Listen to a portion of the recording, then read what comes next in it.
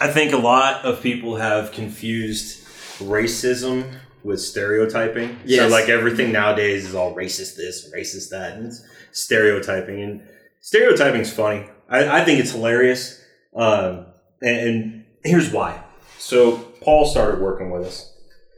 And a lot of people don't know when they walk in the door, they don't know that he's Native American. They just see that he's brown. Right.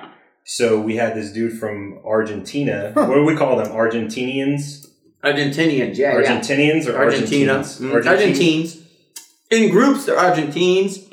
He's an Argentinian. He's by himself. Mm-hmm. Yeah. So anyways, he comes in to buy a rifle, and he's looking at Paul, and Paul's talking to him. They're talking back and forth, back and forth. This guy's got a heavy accent, and he's like, "Se habla español."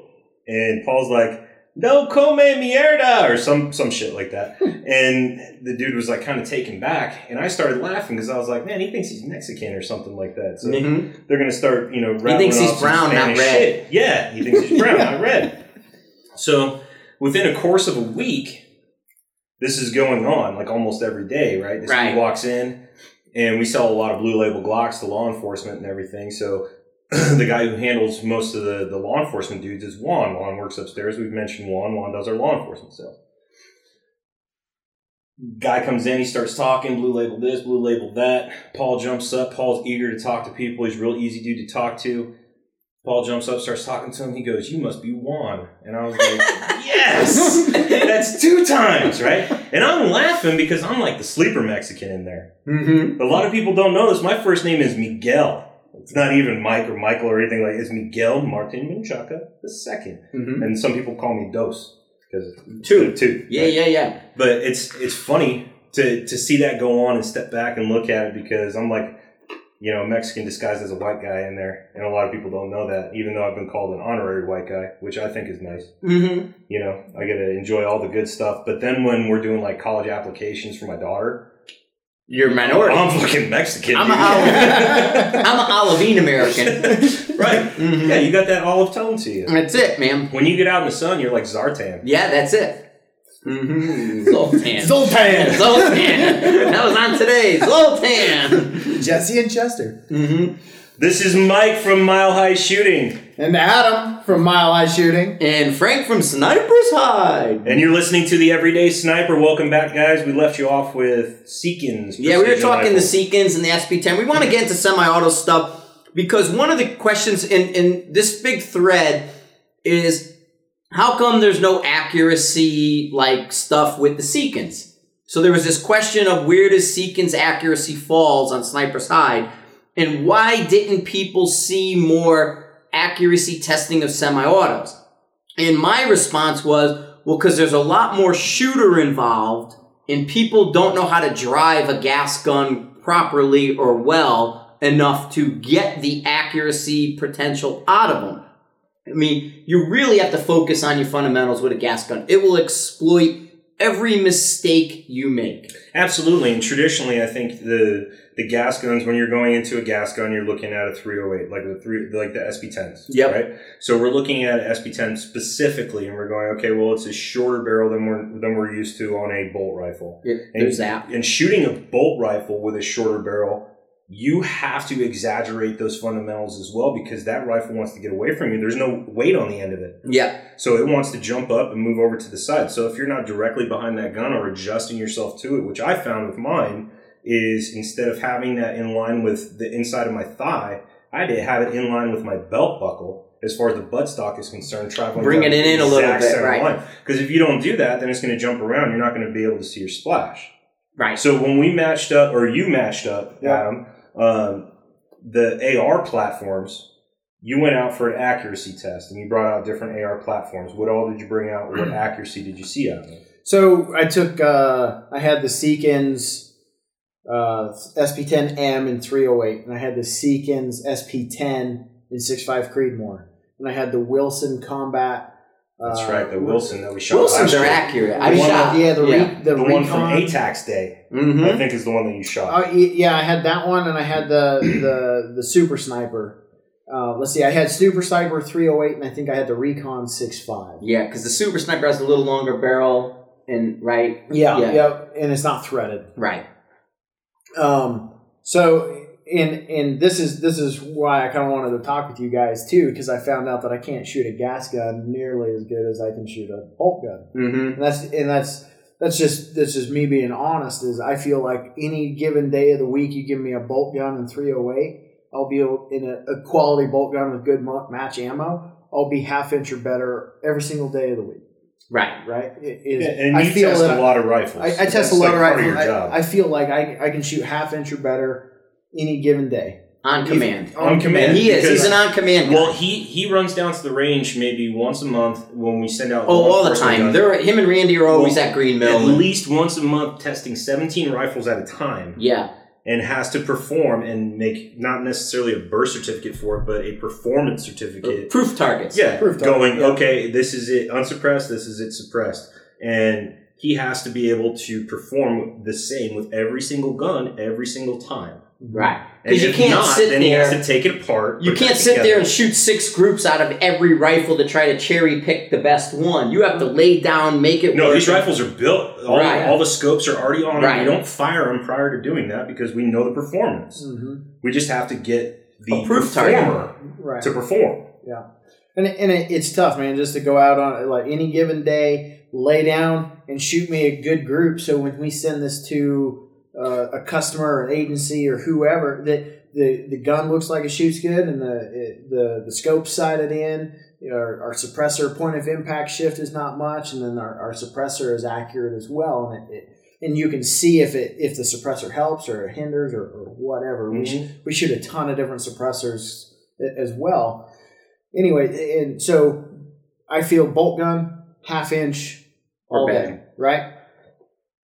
I have proof. I've seen it. I mean, I can back it up too if somebody wants to see it. But gas gun, I feel like you give me a half-inch gas gun, I could probably shoot some half-inch groups, and I'll shoot a lot of 3/4-inch groups. Yeah. Just because that platform is so much harder to drive that I turn a half-inch gun into a 3/4-inch gun just by driving the gun. Just because there's so many more moving parts and things going on that I can't shoot it any better on average. You shoot 15 groups, that it'll average out to 3/4 of an inch. Even if it's a half-inch gas gun or a 1/4-inch gas gun, if you put it in a sled and test everything where nothing can move, it could be 1/4-inch. But can the guy driving it drive it that good all the time consistently? I feel like I'm a 3/4-inch gas gun shooter. And when you go from a bolt gun to a gas gun, there's a lot more time involved, and we've talked about it multiple times. There's a lot more time involved when you're pulling the trigger. It usually comes down to follow through. Follow through is the big one, and where the fall down is for people, technically, mechanically, is in the milliseconds of the trigger to firing pin to primer. If you look at a bolt gun, a average Remington, nothing fancy, is about 4 milliseconds, okay? From that trigger to the firing pin hitting the primer. A gas gun can be 8 to 12 milliseconds, because now that hammer's releasing and it's got to fly up that distance. Then it's got to hit the firing pin and move that distance. And that distance is the same as your bolt gun, but that movement on that hammer in the trigger is where it is. And because most people with the triggers and what we shoot today with bolt guns don't follow through, that translates to the gas gun, and that's where they fall down. And that's where the fundamentals and the sloppiness kind of translates. We see it all the time in the evals and the stuff. The guys tap the trigger. Jewel trigger, 8 ounces, 12 ounces, something set low. Slap. And it's slap. And as soon as that crack starts, their fingers off. Well, with a gas gun, you can't get away with that. And that's where that comes in. On top of it, there's actually, if you look at the videos that I did with Brian Whalen, okay, Blue Steel, look at me and my follow through and look at Brian. Not that Brian was wrong, but look at, I stay on everything until I see the result. Mm-hmm. Even with the bolt gun, you guys shooting your guys' bolt gun, that 26-inch Valkyrie bolt gun we're shooting. When I shot the bolt gun, I only shot the bolt gun at 1 mile and 2,000 yards. I didn't really shoot it at the closer targets. I shot my gas gun. Well, watch me. I break the shot. I freeze in place. Then when I know where or what I did and I hit or miss, then I come off with my finger and I go and run the bolt. Same thing, you can hear a trigger reset on my shots. You don't hear the trigger reset on Brian's. Mm-hmm. He's just because he's more used to resetting on recoil and more in a 3-gun vein and the way his military background works. So what you want to do is you want to lay in there. It's got to be break, freeze, see the result. You got to let the rifle unload, reload, recover, then come off the gun. I like the format of this because we're touching on, okay, why is it doing that? Then we're going to talk about a fundamental. So going back to the target of the 4 different rifles, what did you see as a result between the Wilsons and the Seekins? You cannot go wrong between Wilsons and Seekins. Across the board, you spend good money on a Wilson, a Seekins. I've seen Wilson's outperform. Yeah, we did the review. I did the review on the Wilson, and it rocks. Yeah, those Remingtons that were in the HS Precision stocks with the 5R barrels when those came out a few years ago. Mm-hmm. There was a guy that bought one of those, then he bought a Wilson, and then he got rid of the Remington because the Wilson was shooting better than the Remington 5R. Yes. Yeah, hands down. So you shoot all 3 of those, man. I feel like all 3 of those guns are all... Now, on average, because I shot multiple groups at different times throughout the day, when I was fresh, when I was tired, because I was doing other things as well, and they were all averaging 3/4. And I'm not going to say that that's because the gun is a 3/4 inch gun. I'm going to say that's because that's what I shoot. Because you're 3/4 inch gas gun. I'm a 3/4 inch gas gun guy. Right. Period. So like that, if you guys are good gas gun shooters, you guys that are listening to this, man, you can't go wrong. They rock when they're done right. I ran the Seekins the best. I think that's just because I had a little bit more time behind it. I had everything. It's heavier. It's a heavy gun. But the construction of it is different. The construction is different, which I kind of want to go through as well. But I ran the Seekins the best, and I had the most consistent 1/2-inch groups with that. Now, I still had it like an inch group in there because I was, at the end of the day, I was tired and I didn't have the patience to make that trigger shot and follow through and freeze. Like I noticed like halfway through that I was letting off of the trigger. So what it sounds like to me is this was kind of an all-day event. You went and shot in the morning, and you were like, okay, I got to do some other stuff, jump in the combine, run around in the backyard, then get out, get on the guns again, shoot again, get out, get the horse plow out, start plowing your field, right? And then jump back out and then get on the guns, right? Is that what I'm hearing? Yeah, I mean, so I done those, and then I shot some bolt guns throughout the day, tested a couple suppressors, made sure that they were point of aim, point of impact, shifts, things like that, barrel threads,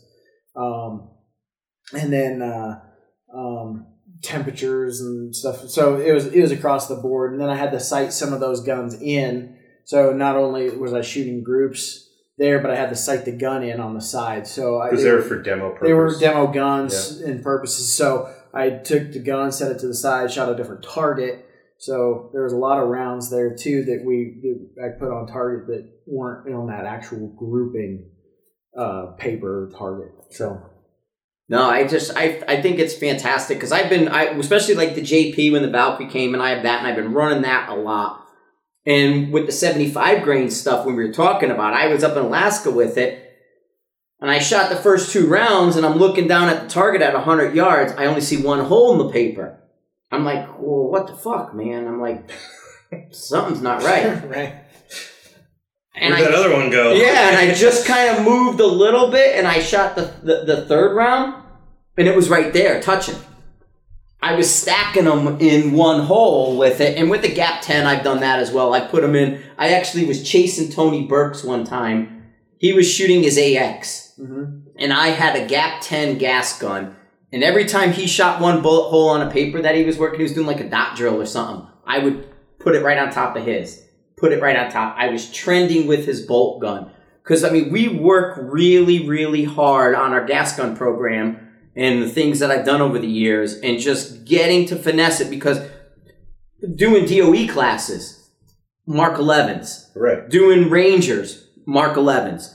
Doing SEALs, Mark 11s. All the 308, semi-automatic, larger frame, doing the M110s and doing all that stuff. Immediately, like when the M110 came out, guys were bitching why you had to get a Geisley trigger. Because the Knight's armament trigger didn't work. And this is when Geisley just had the basic trigger. They were new on the market, but it was different. Mm-hmm. It just had a different name. And people are like, the M110 trigger don't work. This trigger don't work. It double taps, double feeds. That was the shooter, not the trigger. Now, granted, a Knight trigger wasn't a match trigger. It had a really sloppy break, and it wasn't a great trigger. But if you those rifles need to be like that. Yes, if you shot it consistently, it would perform. But most of these guys were coming off of 5.56. And then the bolt gun they shot, they had no follow-through. So when they go from a 5.56 and a bolt gun with no follow-through to a large frame AR-10, now that mass starts creating problems for them. Because it's so much more weight and movement in the system, it would bring the rifle off their shoulder, because they weren't back into the shoulder pocket correctly, and it would push it back into their finger and double tap. Pop, pop, pop, pop. Yeah, so they're doing you got bitch slap. What do they call that? Bump stock. Bump fire. Yeah, bump fire. They were getting bitch slapped by a 308. And they went and immediately blamed Knight's trigger, and then that became that's how Geisley got so big and popular, because they felt the solution was a Geisley and more importantly, the single stage, because they wanted to not follow through and tap it, and it was easier with a single stage to do that versus the two-stage triggers, where they marry up, they come to the wall, they break and freeze, they marry up, come to the wall, they let off, but not off the trigger completely, and then it bumps back into their finger and double taps. So it was a shooter versus mechanical problem that was blamed on a mechanical problem. And they felt the solution was get a Geisley match, single stage, and it goes away. Because when they let go of the trigger, they let go of the trigger. And that's where the solution came in. It's almost all trigger and follow through with a semi-auto. But like you said earlier, or it might have been the other podcast, which is short-barreled 308, that recoil pulse now with that larger frame and all that movement, you want it closer to your center line to keep the movement in line, and that way you don't get any left or right by being out on the wing. Yeah, and we cover that in the class when we do a course and stuff like that. Like, what are the angles of firing? Well, the angles of firing are this. If you are off center of the gun, if you are at that 15-degree cant, then your gun is most likely wants to take the path of least resistance. It wants to go up and it wants to go back. And if you're not properly managing that recoil, it goes up, it goes back, and it resets itself along the center line of your body. Yeah. So why not start in the center line of your body? And I like Seekins, and we won't get too deep into the weeds with it. He changes up his buffer system.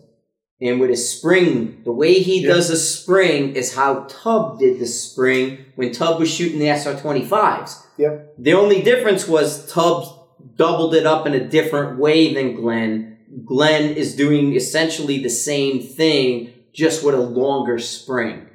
So, without spilling too much of a secret sauce. So we got to segue into construction. So constructing the gun itself, why, like, what was the thought process there? I'm sure he gave you the whys and the motivation of why I do it like this. Yeah.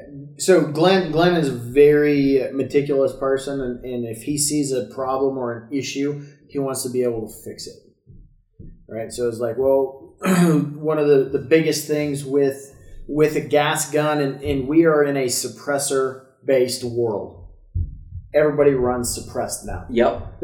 You know, there's I shouldn't say very few. There's a lot of people that don't run suppressed, but there's a lot of people that just look at the numbers. The numbers are 10 times higher than they've ever been. Right, and it's only getting more and more popular. people that were waiting on the whatever act. Yeah, that ain't happening. I completely forgot. Like, you can just buy it over the counter, dude. If you're waiting on that, you're waiting for a lost cause. Yeah, like there's those guys that they're going out and buying cans because they realize it's not going through. And if that did go through, there wouldn't be a can to be found anywhere, and they would price hike that thing up to $3 or $4. They'd add the $200 back to the cost of the suppressor. So anyway, the problem with running suppressed on a gas gun is a gas gun works off of gas. As soon as you suppress it, now you have more gas to work with. Right. Now you're messing. Now you're hearing terms like overgassing. Right. You have overgas, undergas, and then your gun can do the same malfunction with less gas and more gas than it needs. Right? It's like, it's stovepiped. Well, either you're undergassed or you're overgassed. Now you got to figure it out. Well, how do I know? Well, shut the gas down. And if it doesn't function, then you don't have enough gas. If you shut it down and everything works just fine, you had too much gas. Right? So he's making sure that people running suppressed are getting, one, an adjustable gas block. If you have a gas gun without an adjustable gas block, take that old one off, buy an adjustable gas block. There are tons of good gas blocks out there. Okay, SLR Rifle Works, Superlative Arms. You can even get a new bolt that is a suppressed on suppressed bolt. Yeah, well, the JPs with the mass, the variable mass, and all that. JPs does it. Bootleg does it. Mm-hmm. Yeah. So you need a way to handle that gas, right? One way or another, you got to shut it down and push that out the barrel, push it out the gas block. But we do not like the gas coming back at our face, right? That is one thing that you do not want. You don't want excess gas coming back. Especially our left-handed shooters. Yeah, it makes things very, very unpleasant, right? And it can cause function issues with the gun. So one way of dealing with gas is dwell time. So the longer your bolt stays locked up, the more gas goes out the barrel, right? Right? Path of least resistance. If that bolt is locked up for 2, 3, 4 milliseconds longer, then that gas is going into the suppressor and bleeding off, and the pressure is constantly going down and down further and further, right? So dwell time is huge. So heat up to the weight of the spring, right? Also, what you get with dwell time is accuracy. Yep. Right? Because the locking lugs stay locked up longer. The bolt is not moving while the bullet is in the barrel. Yep. Right? So those it begins to unlock. There's movement in there. Regardless of what everybody says, it's not unlocking, but before it unlocks, the bolt carrier still moves backwards until it uncams and then unlocks. But there's still movement there. Right, and we're still talking about that time that it takes when you pull the trigger, the hammer comes up, and all this stuff is happening. Now you're talking about the cycle of operations of firing, locking, extracting, ejecting, cocking, feeding, chambering, locking. Right? All that stuff is happening right now. Say that 5 times fast. Shit. Was that pretty good? It was good. It was nice. It was impressive. I know a little bit about gas guns. Okay. So that dwell time helps with your accuracy, helps bleed off that gas, right? But if you still have too much gas, what you're going to start to see is it's throwing that brass forward. Right. It throws that. Because Glenn and I talked about that big time, getting that 3 o'clock eject. Right. And how to tune into your ejection. That was a big thing when we were trying to build up my Precision 223, is we couldn't get the bolt to lock back. So we had to take your barrel rod, the camera, borescope. There we go. I don't know why I couldn't think of that. We had to take the borescope in and actually move that gas block around until all of those gases until those 2 holes actually were matched up perfect, and then mess with the gas. And we had to do this about 3 or 4 times to get it just right. So guys that are doing their at-home AR builds, that is a step that you may or may not have to take to get that to line up properly, because it may not just go straight to the shoulder. You may have a little bit of distance between that gas block and that shoulder of where that gas block is supposed to be. Yeah, that's standard procedure in our shop. You put a gas block on, you put the borescope in, and you make sure that hole is perfectly lined up. Even if the pick rail on top of the gas block doesn't look right, our gas port lines up. Your shit is going to function. Because we want it to function. There's nothing worse than a gun leaving the shop and they're like, hey, it doesn't function. pick rails level, but it doesn't function. So Yeah, go figure, right? right, so, Shit ain't straight. Oh, shit. Oh, you mean this $50 gas block is not? not machine proper. Yeah. Anyways, so Glenn does that with the flat spring, Mhm. right? And then he has different flat springs for different cartridges. Yep. Right? So depending upon what cartridge you're running, depends He's on tuned what the system and figured Right. out. I don't like I said we don't want to spill too much of his secret sauce, but he's tuned the system per caliber or cartridge to figure out where he needs it to fall. Yeah. If you guys want to like debunk everything that he's done, just buy one in each caliber and tear it apart. Nice. Yeah. Right. Nice. Good plug. He'll tell you. You can order him at Mile High Shooting. Yeah. Well, Mike. That's right. 303-255-9999. Just put my name on it too. Yeah, of course. You know, I'll give you a halvesies. Yeah. Anyways, and then the gas block. Obviously, you can tune that gas to set it where you want. So you shut it down just like you were talking. So the brasses are right at 3:00, right? That's huge as far as getting, because actually, and I've seen this with a Seekins, is it shoots extremely good. Now with one type of ammo, it shoots extremely good, but it won't lock back on a empty mag. Right. I give it enough gas to where it does that, it doesn't shoot as good. Whether that was me driving the gun with more gas. Could be your recoil pulse or something, Could have been me just driving the gun. But I shut that gas down a little bit more. Man, it was solid 3/8 gun. I was like, man, this is like shooting a bolt gun. Yep. But it wouldn't lock open on an empty mag. So I open it up to where it is, and then it's just slightly over half. You know, I'm like, oh man, it's like, how can it double group size? It's still under 3/4, but it almost, the group size doubled in size. Yeah. You know, so gas does play with accuracy as well, as far as follow through and just the harmonics of the gun as well. Totally. Right? Totally does. So speaking of harmonics of the gun, so when we're talking regular gas gun, where you have a barrel that has a barrel nut and then the handguard is attached to the barrel nut, what is Seekins doing differently? So what Seekins does is he takes the receiver and builds it extra long. Right. Basically. Okay.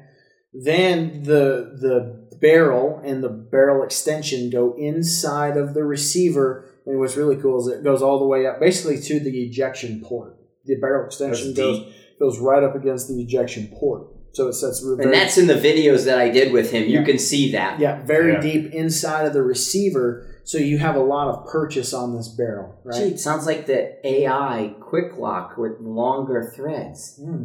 That's kind of weird how that kind of, Why would we carry that? So then the barrel nut actually goes in and locks the barrel to the receiver. The threads are in the receiver, locking this barrel in place. Yep. Okay. The nice thing with Seekins, when he builds these uppers, the SP10Ms, he checks every single upper receiver. He makes sure when he machines that barrel lockup, or where the barrel extension, the flat on that extension meets to the receiver, that is perfectly flat. He has a CMM that goes in and it checks that. He makes sure that the threads are threaded perpendicular to that flat. Yeah. Okay. So basically now it's just like a bolt gun receiver. I was just going to say it's like blueprinting. It's just what we do to a Remington 700. We set it up, make sure all those are running perfectly straight and perpendicular.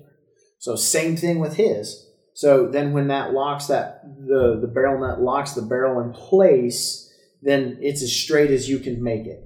And that barrel nut goes inside of the receiver. Inside of the receiver. Okay. So now what the forearm tube has to do is mount to the receiver as well. So it actually goes over the top of the barrel, and instead of attaching to the barrel nut, right, like which a conventional AR, which is attached to a barrel, the handguard goes over the receiver and is locked and screwed to the receiver itself. So the barrel is completely isolated from the handguard. There you go. So we talk about harmonics, and this is one step closer to getting that perfect harmonic. Right. But it's more like a bolt gun. But we used to see, and Glenn, this was part of it, and this is to bring the context. I'll put this into context for guys. We saw it. Glenn saw it. Well, Brian Morgan may have talked about it with you up there because he's seen it with the military and the Knight's guns. If you're pushing the bipod against something... There we go. That's exactly what I was just about to say. You're going do there. it. No, go. Do it. Good, right? So now I got a support up in front of me. Say I have a support on one side but not the other side of the bipod leg where I'm only loading the left leg in. You guys may have to rewind and listen to this a couple Again, times, but this is key. the key to the accuracy of the guns we were talking about. When you push forward and load that bipod, if it's not loaded correctly or overloaded or pushed to one side, you will deviate to that side. You're pushing it and it'll pull the barrel that way. And it'll throw the shots. I think Glenn and them said they saw up to a minute and a half on the military rifles by pushing their Harris bipod into just one side or the other. Or more. Yeah. I've seen some targets. Depending how far away. They were not pretty. Right. And so this is what the solution Glenn solved by going with that beefier receiver handguard to the receiver, because our handguard then has our bipod on it. Yeah, right. And when you start manipulating that and start moving that and pushing that against things, you will then move not only the receiver on a potential, but if the handguard's on the barrel nut, you're now moving the barrel. And, right. so there's more than one way of seeing a negative from the same result. So you're looking at getting monolithic results from it because it is attached to that receiver and it makes it more rigid. Yep. Where Adam gives this example in the shop all the time when we're talking to people about these guns is grab the barrel on this AR and grab the barrel on this AR and try to move it. What's all moving? Grab the handguard on this one, grab the handguard on this one. What's moving? Everything's moving. Yep. Mm-hmm. And then you grab the and sequence. Exactly. Move. And where some of them are trying to kind of work this, and it does work for them, is like your POFs and your JPs is in the heat sinks. Because they use that heat sink to hold more of the barrel and to prevent the movement. So they have that longer kind of attachment up there, which is kind of what Glenn's doing, just in an external way where Glenn does it internally. Mm-hmm. So it's a similar end result with two different ways of attacking the problem, but the problem is torque and manipulation of the handguard moving the barrel or the receiver. Mm-hmm. And that's what you're trying to remove. Right. We have a hard enough time running a bolt gun, jamming one leg into a bipod into something. It's funny that you said that. Let alone a gas gun. I went straight back to Cadex when we were doing the Cadex rifle with the 338, and we were shooting that. And I had one leg jammed up in that little tough shed that we were shooting out of at your place, and it was all over the place. And I was like, "What is going on with this thing?" You're like, "Hey, back off and get your leg off of that. Your leg off that, that piece of wood. Yep, shoot neutral. Don't load. Just do this." And I'm like, "Okay, well, got a little bit of a load going. Got it. Ran back in the shoulder. Pulled the trigger. Pulled the trigger. Pulled the trigger. I watched all my impacts in the same hole every single time, and I was like, I cannot believe that jamming the leg of my bipod did that to me. And a gas just gun, the one. Right? And in a gas gun, it's exacerbated. Oh yeah, that's a huge word. Yeah, that's fancy. Huge. Yeah, dude. Huge. I go back to I'm like reading the thread on Sniper Side where everybody's like, "Oh man, I love this everyday sniper because this and that," and I can't remember who it was. It was like, "I love that everything is efficient about Frank." I'm gonna, he takes the H off of stuff and says huge, and then I'm gonna start saying our idea, and then Hunter was. I started laughing so hard. I was like, man, I hope that guy gets. Me and Trump, we're huge. I love the huge. It's huge. It's a New York thing. So yeah, but that's what I'm saying is that, and I like the way Adam brings it up and brought you into that is talking about neutral, shooting things neutral. Yes. Well, when you shoot something neutral, there's one result. When you're not, well, is there another result? Or do you have, is a system built to counteract when you're not in a neutral position?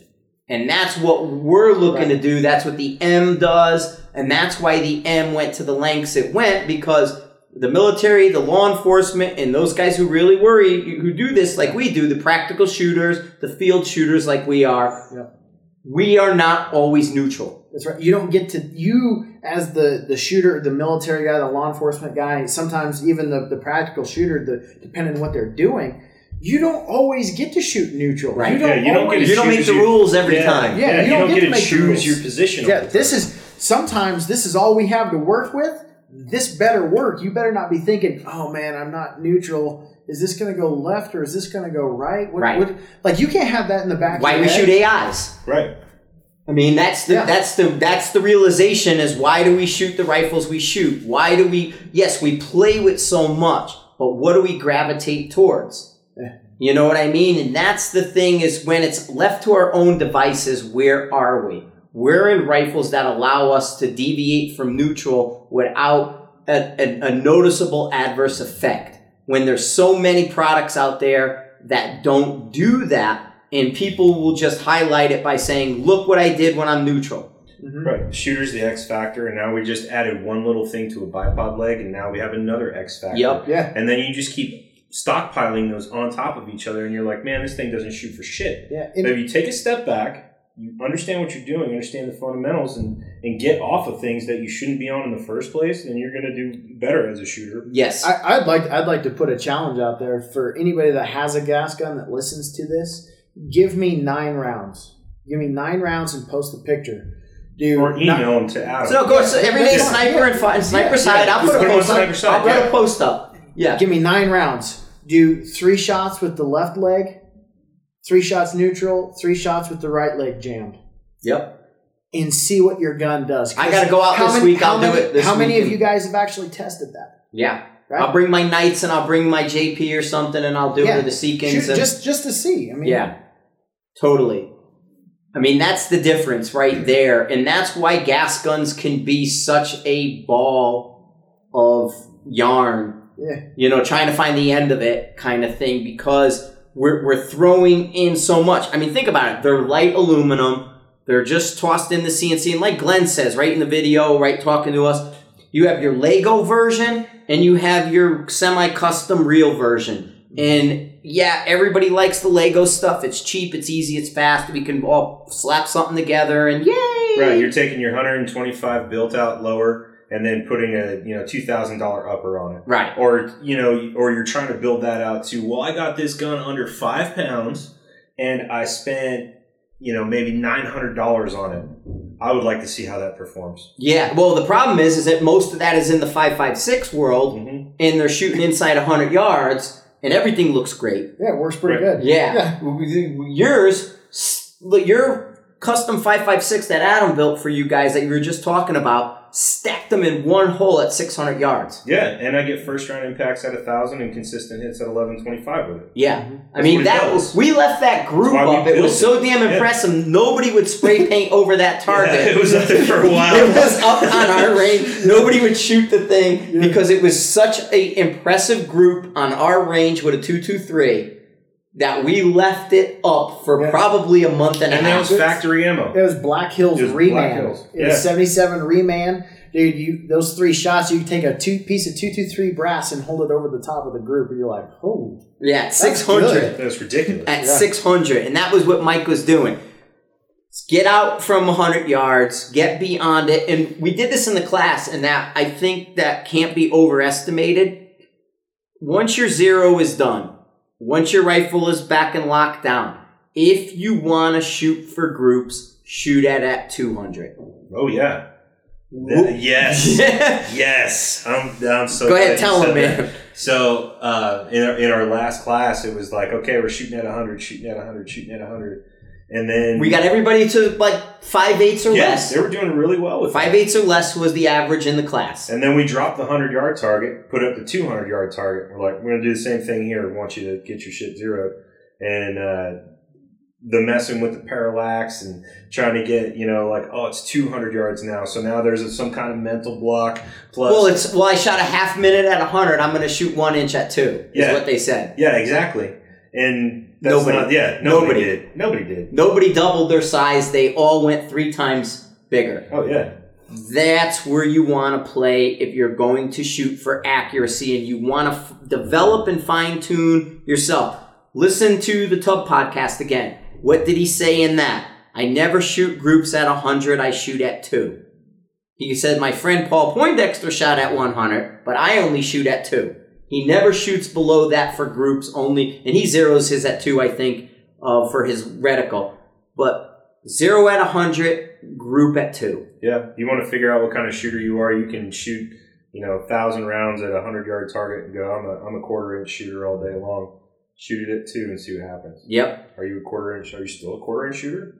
And on demand, don't cherry pick it. But I think Adam's right. I'll put a post up in Sniper's Hide. I'll throw gas guns out. I'll bring my Knights over. The Knights will probably be the worst defender out of all of them. And why? Because of the trigger? Yes.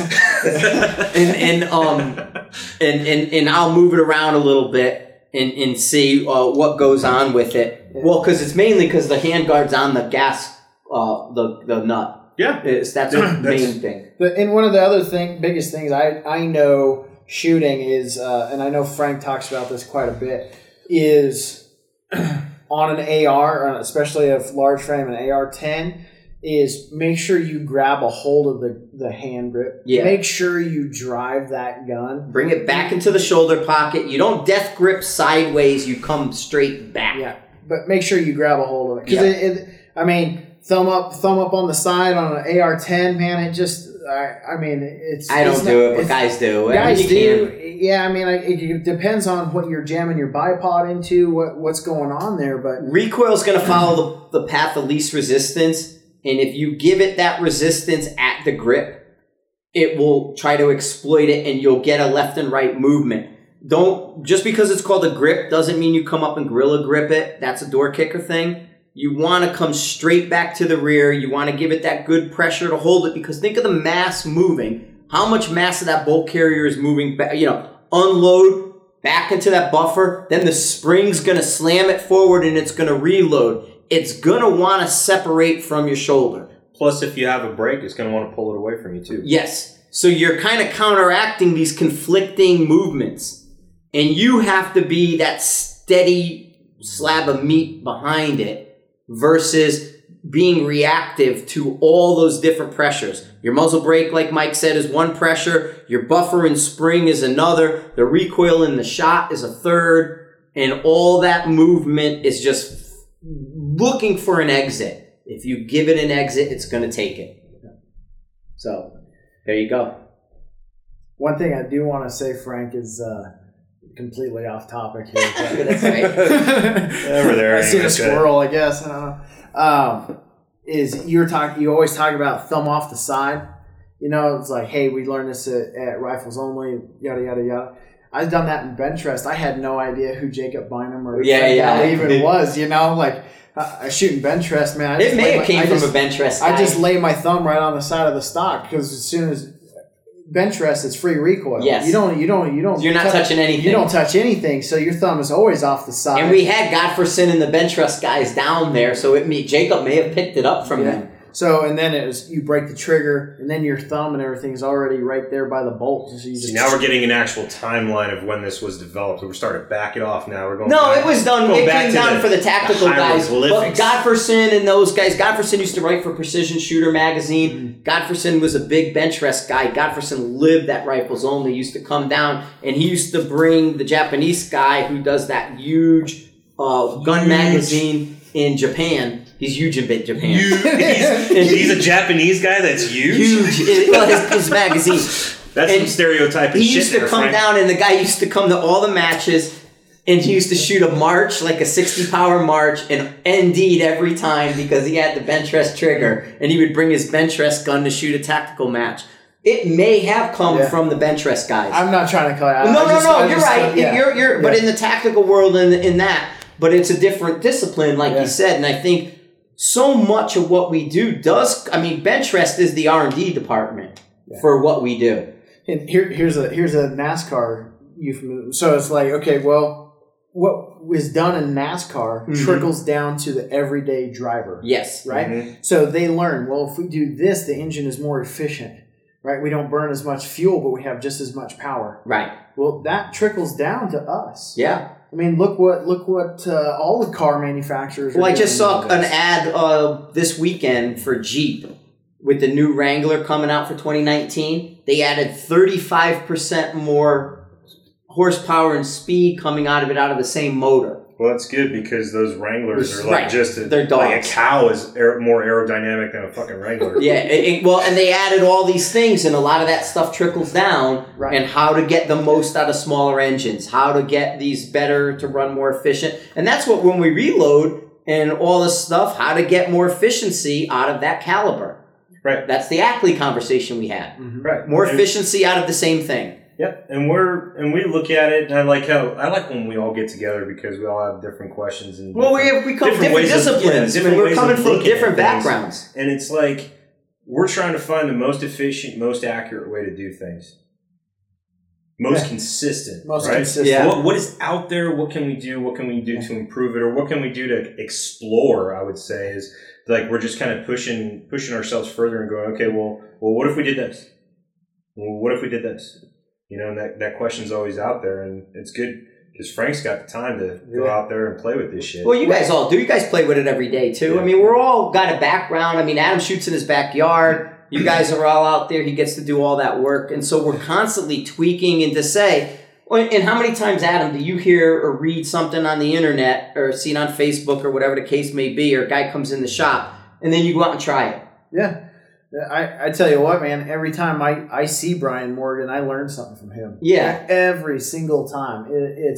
And the reason, like for me, and Mike knows this, I'm a huge mechanics guy. Yeah. The reason that I'm a huge mechanics guy is because sometimes I don't like to put in as much effort as that it should be. You're going for the easiest solution. Right? So I'll leading it out. I will put in my say 5 hours of time to figure out the most efficient way to do something, and then I will remember that way to do it that way. Right. Right? I build a program upon this shooting technique, and then I use that so then I don't really have to practice it all the time. Exactly. Right? And no, that's not going to make me a top 20 shooter or a top 10 shooter or anything like that, but it does make me very competitive without practicing. And here's the key with all of us, including a Brian Morgan. Where does it come from? It comes from the diversity.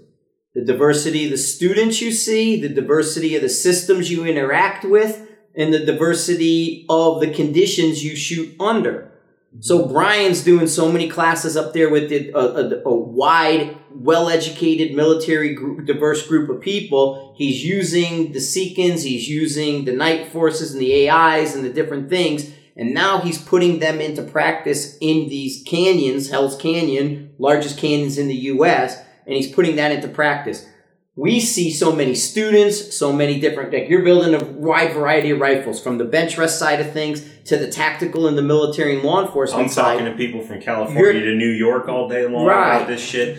And it's diversity. It is diversity, and I like to use that too when I talk to people about our custom gun shop, because when you think about it, taking that diversity and how many years have you been doing this? How many years have you been doing this? How many years have I been doing this? And then I look at it in the machine shop and I go, dude, we have like 4 guys with over 60 years combined experience.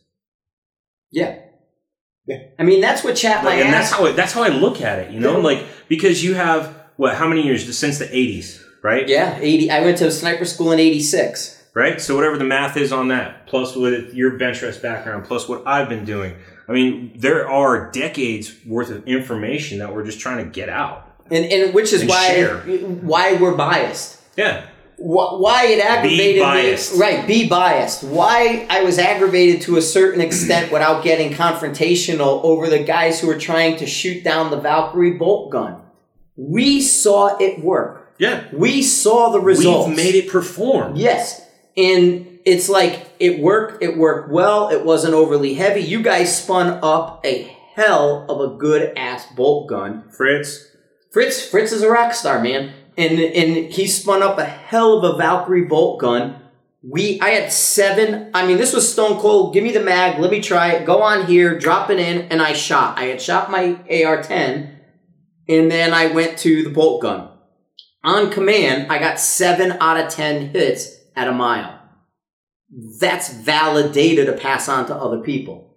You guys put that gun together, it hammered, it got the velocity to a point that made that cartridge predictable, accurate, and repeatable. Mm-hmm. And that's what you're looking for. You're looking for that consistency, that repeatability, that all that stuff. And that's what we're trying to put out here with this. And for everybody that's shooting, and everybody has their own way of doing something, right?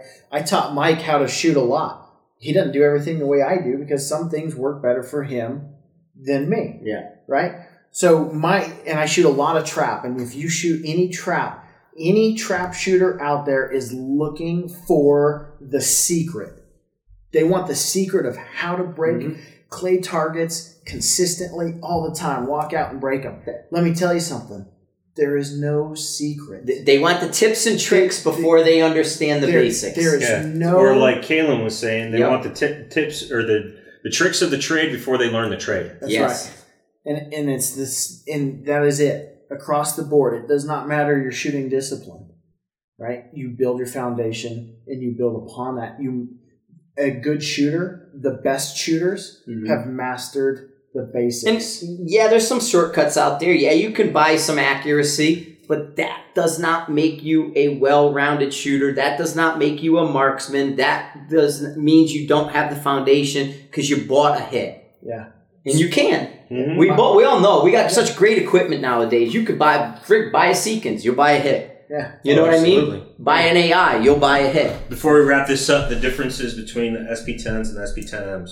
I know we've talked about it. We're already on this episode. Let's talk about it real quick. You being one, putting one together. Mm-hmm. What did you see as a difference in performance? The SP10s shoot very good. They're just a lighter gun. They have a lighter barrel contour, right? Which that doesn't necessarily mean that anything's going to be bad about it. Right, it's just a smaller barrel contour.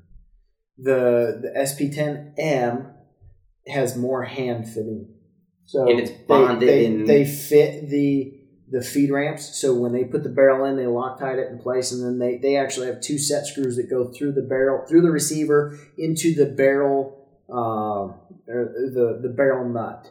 So it holds that barrel nut in place, so that barrel nut cannot back out. So you get in a huge firefight or something along those lines, that barrel's not going to back out on you. Here's how I put it to the guys out there. If you're a casual shooter who wants to get into an AR-10 platform, the SP10 is a good platform to get into. If you are a connoisseur, you do the M. Yeah. You know what I mean? You can't say it any better. Yeah, you want if you're a connoisseur and you want to excel in your AR-10 shooting, you get the M. And the M will last you your lifetime, and you could do the upgrade and whatever down the road, but that's going to be that's your zombie apocalypse one is the M. Yeah, straight up. You know, if I only can have zero one, maintenance. Right. If I only can have one, that's the one you want is the SP10M. Okay. So go out there and get it. If you say, listen, when the zombie apocalypse comes, I got a apocalypse precision AR-10. Yeah. I got to knock down zombies wholesale. I got to whack them wholesale. I got to whack them wholesale. Headshots only. I need the SP10M. If I'm going to take my time and pick and choose a few of them, I can go the SP10. But if I want to whack them wholesale, I need the M. There you go. There you are, man. All right, guys, we're coming into the end here. Thanks for Adam. Thanks for Mike. Thanks for everybody. We knocked out some really good podcasts for you guys. I hope you enjoy it. We're enjoying doing them. And, give us your feedback. Come on over to Sniper Side Forum. Let us know what's going on. What do you guys got to end with? Yeah, hit me up. If you guys have questions, shoot me a message via email, mike@milehighshooting.com. If you have any questions, call up, man.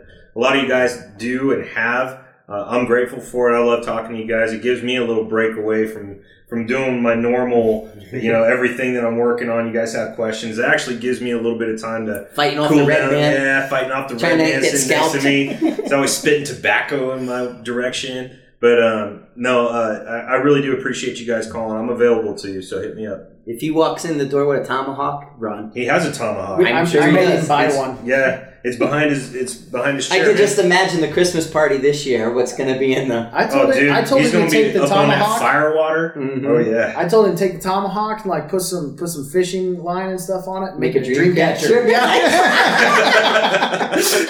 Stereotypes.